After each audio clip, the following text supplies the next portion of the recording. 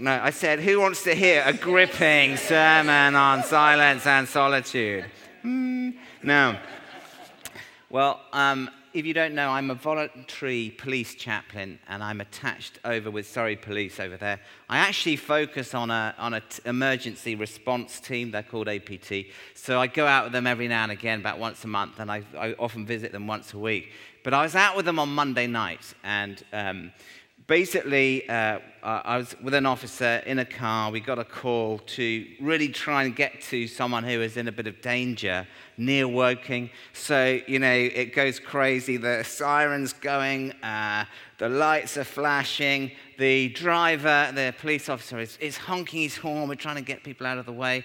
And we're going. And basically, his sat-nav sort of dropped out. And I said, and I really, as soon as I said this, I thought, why did I say that? I said, do you want me to direct you? And I'm dyslexic. I'm really bad. I seriously, I'm worried about if I'm going to get home tonight after the service. And so anyway, so I get the postcode of where this person is. I put it in my iPhone, and it seems to be working. And then they've moved. We're here. So I put this Google Maps, that dropped out. So then, believe it or not, we have two people speaking directions going to different places on the phone. The siren's going, then someone starts phoning me and WhatsApping me, and I just thought, this is absolutely crazy. This is absolutely extraordinary. And I want to suggest that's a picture of modern life. Busy, crazy, 100 miles an hour.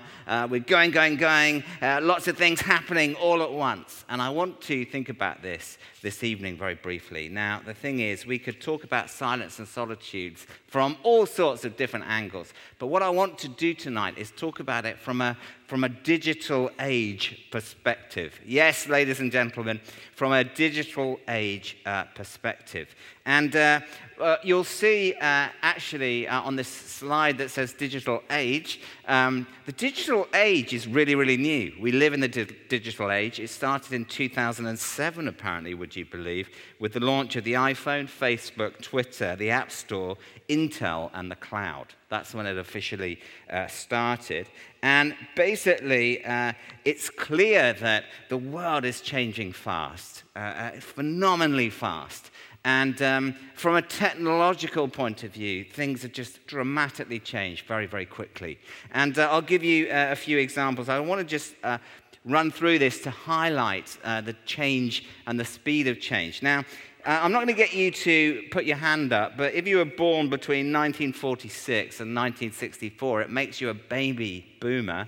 You're a post-war generation. The big technical thing for you guys was TV coming in. It was the TV came in, and it was a massive thing. It was a massive deal. Now, after the baby boomers born between 1965 and 79 were Gen X people. Don't worry too much about all these details, but I'm a Gen X person, so I'm not a baby boomer. But actually, we experienced the arrival of computers coming in. And so I remember as a boy, the words computers coming in. Not everyone had them. No one had a mobile phone. No one had a smartphone. But I do remember my rich friend Giles having a thing called a ZX81. Does anyone remember those? It was like this. There's quite a few people around the room. They were like calculators. They weren't sleek. They weren't flash. As far as I could work out, they're impossible to use. Okay. That was the ZX81. Then the millennials are the next generation, born 1977 to 95. Have we got any millennials in the room? So there's quite a few people. For you guys, actually, what you witnessed was basically computers coming into the home for the first time en masse for most people in the developed world. You're called, your generation, digital natives, and you're very familiar with this stuff. So hearing of a time pre all of this seems a bit strange. Now, the other thing to say is you're not the latest generation. So if you're 20 and under, you're a Generation Z. You're basically the first generation, actually, that's been brought up, unlike the millennials, with the phone in your pocket, accessible all the time. That's quite unusual. I never experienced that. But people 20 years and under have this experience. And basically, it's fair to say that a 14-year-old in 2018 is very different to a 14-year-old in 2008. Things are changing so fast. And things are moving. The way we do life is changing. And actually, these technology is changing how we relate to people and how we live our whole life. And people are struggling to keep up. They actually think Generation Z might be the last generation of all because things are going to change so fast. You're not going to be able to have generations. It's going to move so fast. So are you with me so far? How do we respond to the digital age then? Well, the first thing you've got to say is it's been hugely beneficial and amazing in many respects. And one thing I love is my WhatsApp groups. I don't know about you, but I keep in touch with my university mates. I would never be able to do that other than through my phone in an easy way. And there's been huge developments in healthcare, life, education, energy production. Amazing things. So the arrival of the digital age in human life has been a great blessing, I want to suggest tonight. Secondly, I want to say the digital age, though, is what's known as an attention economy in a way that we haven't experienced before. Are you with me? Are you focused? So basically, all the phones, all the technology competes for your attention. And now the winners are people who can get your attention most and get you most to use your phone, be they app companies, Apple, whatever it is, whatever your phone is. And they want your attention, and they're seeking to get your attention, make you use your phone in very, very powerful ways. The reason they want you to do that is so that they can make lots of money. That's how they make money. You use their products and what have you. And the final thing is, it's probably worth saying, though, is that actually the digital age also has come at a huge human cost. There's huge disadvantages of the digital age. Are you with me so far? So, for example, there's this quote: smartphones are really hard to put down. The buzzing of push notifications, the nagging red bubbles on apps, and endless feeds create the perfect storm of distractions. And research is saying, actually, we're incredibly distracted, more than we've ever been before as a human race. And they're saying, actually, studies would say, our attention span has dropped considerably. So even in the last 4 years. In 2014, guess how long the average attention span was? 12.5 seconds.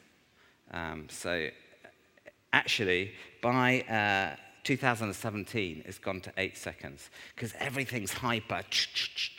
We lose interest very, very fast. So basically, the digital age is distracting. We're always available, and we're always assaulted with various things all the time. And this is quite a new thing for human beings and human experience. And of course, there's an addictive side to this as well. And, I won't read out this long quote, but basically, they're showing that actually the digital age is making it very difficult for us to live balanced lives and also make good prioritized decisions and actually use our energy well. And basically, they would say a smartphone now is like a big slot machine, and you get really hooked to it, and you get dopamine hits, and the web developers know this, so they set this up in a certain way whereby you'll get massive dopamine hits, you'll feel good by checking certain things. And you can actually get addicted to anything, apparently. Sports news, the news, porn, whatever it is that is your thing. And what's interesting is that things are deliberately set up so that it's very unpredictable what level of dopamine hit you're going to get. So there's this whole what's going to happen for your brain thinking what's going to happen. It takes you back again and again to your phone. So don't know how you feel about that. So the digital age has benefits. The digital age is an age where our attention is constantly pulled off somewhere else. We're partially attentive most of the time. And also there's a downside to it. And we know about fake news. We know about some of the mental health studies that are coming out. We know actually about the addictive qualities of some of these things. And so that's the context into which I want to just think about. So come back to me to the police car on Monday night. We're driving around trying to find a person. We can't find them, so we head back to Guildford. And we're in the area of Guildford, and we get a call from a park keeper who's trying to lock up a park in Guildford, that there's someone lying on the floor, unresponsive. They've tried to get their attention, but they're in real trouble. So we go there, and we get there. There's 2 ambulances there. There's 4 paramedics just hunched over this man's body, and he's totally unresponsive. And I turned up. I have to wear this stab vest covered with a very unattractive high-vis jacket with the big words chaplain on the front and the back. And so I turn up. It wouldn't be a garment of choice. And I turn up, and the park keeper says to me, "Oh, I wish you weren't here." And I said, "Oh, are you okay?" And they said, "Actually, have you come to administer last rites?" And I said, "Hopefully not." And so the guys are taking this guy's pulse. They're trying to get him round. I want to suggest, actually, that picture of unresponsiveness, experts are saying, is where we've ended up in the digital age often. We are unresponsive to God most of the time. We're unresponsive to other people much of the time. And we're even unresponsive to ourselves much of the time, because we're sort of in this ether, and we're distracted and unable to focus and be present and do all these things. And actually, it's so normal we don't even notice, but actually we're in trouble. We need paramedics. We need people to come often and check we're okay. And I make that point not sort of in a superficial kind of way. I think this is important. And actually, the digital age is lethal to our spiritual life at the end of the day. And Andrew Sullivan writes this in the New York Times. His essay or his article is entitled, "I Used to Be a Human Being." He writes this, commenting on the distracting tendencies of the digital age. There are books to be read, landscapes to be walked, friends to be with, life to be lived, and I realize that this is in some ways just another tale in the vast book of human frailty. But this new epidemic of distraction is our civilization's specific weakness, and its threat is not so much to our minds, even as they shape-shift under the pressure we're all under.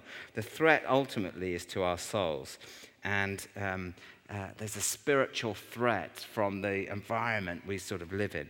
And this other guy, Ronald Rolheiser, says we're distracting ourselves into spiritual oblivion. So I don't know whether you agree with that or not, but I do want to ask this question. In light of this, what can we do about this? Is there a practice that would help us thrive in the middle of all this? Yes, there is, and it is. Silence and solitude is what we need to seek in amidst the busyness.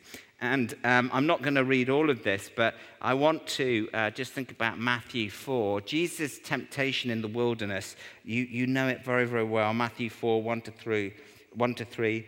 I won't do the whole event, but Jesus was led by the Spirit into the wilderness to be tempted by the devil. After 40 days and 40 nights, he was hungry. The tempter came to him and said, "If you are the Son of God, tell these stones to become bread." And it's interesting, isn't it? You probably noticed, or I found it strange, that Jesus is baptized, the voice from heaven comes, "You're my Son whom I love, with you I'm well pleased." And then the Spirit leads God into the wilderness. Why on earth is that? Now, the word desert here that the Spirit leads Jesus into is the Greek word eremos. And it means wilderness, desert, deserted place, solitary place, quiet place, lonely place. That's what that Greek word means. This is the desert to which Jesus is led into. And basically, why would the Spirit lead Jesus into the eremos, into the wilderness? Why does he do that? Now, often traditional teaching says, well, actually, what it was all about, Jesus goes into the wilderness, the eremos, and he basically gets to his weakest point, and he's at his most vulnerable. And it's a great place of weakness, the desert, if you like, the eremos. And he manages, even in his weakness, to overthrow Satan and not succumb to Satan's temptations. You know what they are.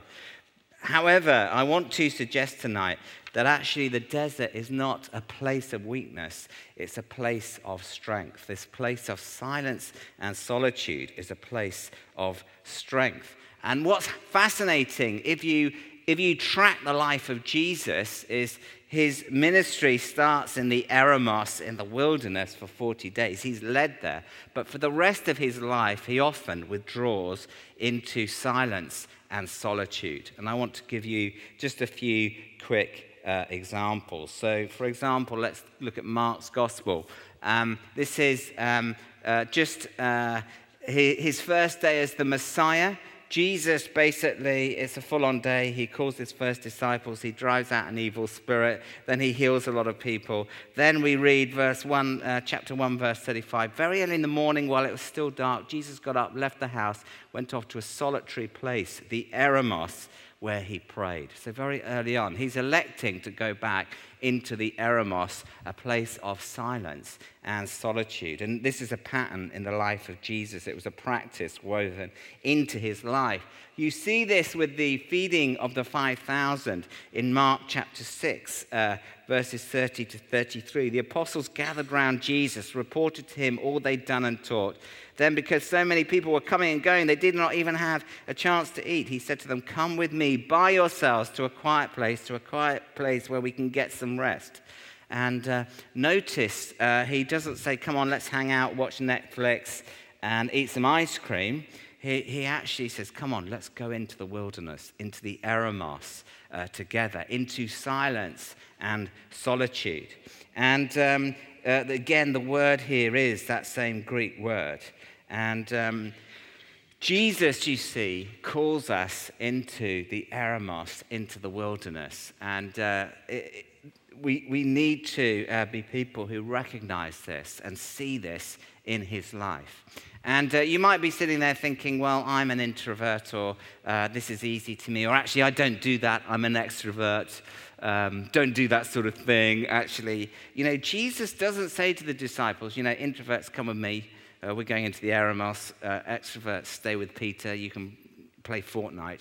He actually calls them all in regularly into this withdrawing pattern into silence and solitariness.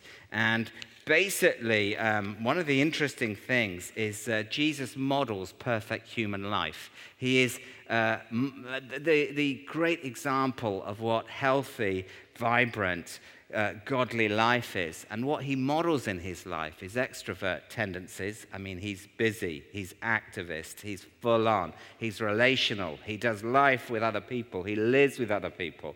But he also models in his perfect humanity that solitary, silent life too. So we need to be mindful of that as we think about this. And what's fascinating is basically the busier he gets, the more he does it.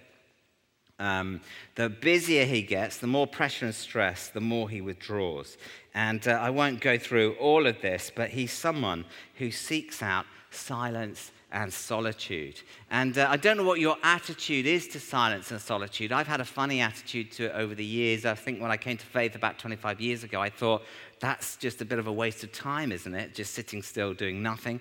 Let's be activists. Let's go and get something done. But as I've followed God, as I've gone on with God, I see actually the real benefit of this. And his activism was founded in his contemplation and in his silence and solitude. And actually what happens when you follow God is he matures you, he grows your spirituality. And if you're a real introvert, what tends to happen is you'll become more extroverted over the years as you follow Jesus. And if you're a real extrovert, you'll probably become a bit more introvert because he's trying to bring healing and for you to be a person who models both of those things. And Henry Nouwen says this: without solitude, it's virtually impossible to live a spiritual life. We do not take our spiritual life seriously if we do not set aside time to be with God and to listen to him. So there's a real challenge in this. And I want to just unpack this whole thing of silence and solitude. Are you ready? Hands up if you're still awake. Yes, most of you. Are you ready for this? So silence basically has two dimensions. External silence, when it's quiet around you, there's no music, traffic, etc. There's no talking. That's sort of external silence. But there's also internal silence as well, where we free ourselves from the mental clutter, the monkeys in our heads, all those crazy thoughts, the fantasies, the revenge, the anxieties, the hatred, the stress, the pressure, all this sort of stuff. Silence actually is when we quieten both of those things, the external and the internal. And then secondly, solitude. What's solitude? Actually, solitude is this sense of actually being on your own. And it's not about being lonely or isolated, but it's choosing to actually spend time on your own in solitude. And what's brilliant is that silence and solitude often go together really, really well. A bit like fish and chips, or Ant and Dec, or I don't know, Marmite and Toast, or Torval and Dean, if you're a boomer, or you remember those ice skaters. So it's important that we think about this in our distracted age. And I want to just really run through what happens when you withdraw into silence and solitude. Okay, are you ready? Are you feeling excited? Yes? Okay, number one, you actually decompress. You decompress. You see, unlike any other generations in modern times, we are on 24/7, assaulted with information. We through the internet, are constantly expected to be available all the time. And when you actually go for silence and solitude, you actually, in our non-stop stimulation of society, you can actually stop that. When you stop that, even for a moment, you actually start to decompress and breathe. And that's the first thing that happens. The second thing that happens is you move from a place of escapism into engagement and presence and attentiveness. So actually, one of the great things, one of the great dangers of the digital age is that there's more opportunities than ever to escape and to run from yourself and to basically distract yourself. TV, shopping, porn, sports stuff. I found myself looking at something the other night. You sort of go down a rabbit hole with the internet, don't you? I sort of thought, that's quite interesting. I like that poem. Who's that? Okay, they're Polish. Okay, we're in Poland. Oh, let's learn about the town then. Oh, okay, and what was their sister like? Oh, okay. After about 45 minutes, I'm like, oh my goodness, what was all that about? I didn't really... Do you know what I mean? So you can lose your presence and attentiveness, and you can actually end up escaping. And we use all sorts of things to escape, don't we? Alcohol, busyness, whatever it might be. So that's the second thing. The third thing, and this is quite weird, okay? When you go into loneliness and solitude, the first person you actually meet is yourself. Do you ever feel like you're chasing your tail, like you're not really, what's happening? What happens actually when we go into silence and solitude is that we face our insecurities, our addictions, we face our fantasies, our fears, and actually we kind of meet ourselves. And we become attuned to ourselves. And it's amazing how actually in life you can basically live a whole life and never encounter yourself.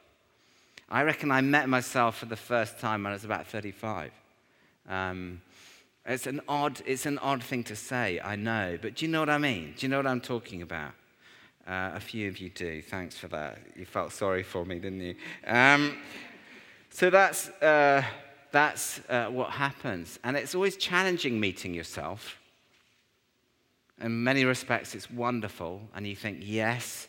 That's great. That's great. And another sense, when you meet yourself, actually, you actually realize actually who you are in real terms. Your strengths, your weaknesses, the stuff you wish you were but you're not. And that's a wonderful thing because God calls us to live in reality and in truth. And we have to be able to be people who really do encounter ourselves and are authentic and real. Now, who else do you think you meet? Fourthly, you've got it. You meet God too, don't you? In the silence and solitude. This is the point. This is why it's actually very, very important in the spiritual life. And meeting God is actually quite full on in my experience. And God is loving. He's gracious. He's got our best interests at heart. He's wonderful. But also, I find him quite hard to be with at times. That presence of surrendered love, that presence of the awesome nature of God. I find it quite difficult to be in his presence a lot of the time. And but when you're in the silence and the solitude, you encounter God. And people tend to find meeting God quite challenging. That's why in the Bible, the most common spoken phrase between God and someone he meets in the Bible is what? It's fear not. Don't be frightened. Don't worry. Fear not. And so this is why it's really, really important that we meet with God. And when we actually encounter him, he restores you. He reminds you of how beautiful and lovely you are. He reminds you of all those dreams he's given you. He brings healing to your life and restoration and puts you back together again. This is why it's so important to be people who do know how to find silence and solitude. So how do you do this in practice? Well, I want to suggest, I've got 3 practical strategies for you. 4. Are you ready? And I'm going to end this fast. Just be a bit self-aware. How much time do you spend in silence and solitude? Are you an introvert or extrovert? Also, as you think about this, what's your life stage? Do you have the opportunity to find silence and solitude? Have you got young kids? Have you got kids under 4? Have you, all those things? Are you a mum? Is there a lot going on? Think about your life stage and how you can do this. And just remember, there's no formulas here at all in terms of how you do this, but just become self-aware, and I would try and experiment. I would secondly develop healthy habits with your smartphone. I was watching some of my children swim recently, and every single parent was not talking to one another, but just checking their phone, not watching their kids. They're all over there. And then I went out for dinner recently, and the couple on the table next to us, they weren't talking. They were just checking their phone. So you need to have healthy habits around your phone, And one thing Bex and I have done, we don't take our phones upstairs anymore. And that's been really fantastic because I'm not in bed last thing at night thinking, or waking up in the morning thinking I better check the email. But it's get some good habits around that. And then thirdly, just experiment with silence and solitude. You could spend 5 minutes a day, literally like we did earlier, just sitting still for 5 minutes a day and just saying the word Jesus in the silence of your heart. When I was a lawyer, I used to put little times through the week. Sometimes I used to go and sit in the loo and just do that. And no one will disturb you in the loo. They'll find you in other places. But you can do that at work and just 5 minutes, just pray, Lord, do before a meeting, whatever. And then fourthly, are you ready for this? Are you still awake? Hello, St. Saviour's. Are you still there? Are you ready for the 4th? Okay, this is it. We actually have an amazing group of people here who are contemplative and into this spirituality. And they run retreat days, they run quiet days, they run weekends away. And, I would go and seek them out and spend time with them or do one of the events, have a go, and join them on this journey. And, what's so weird? Should I tell you what's so weird about God? is that actually it's often when you do absolutely nothing that you'll be most fruitful or you'll encounter him most. And there's a lesson in that, isn't there? In the sense of often we're running around doing this and that, la, la, la, la, la, la, la, la. Actually, it's often when we're just still, we encounter him. And that contemplation actually leads to great action.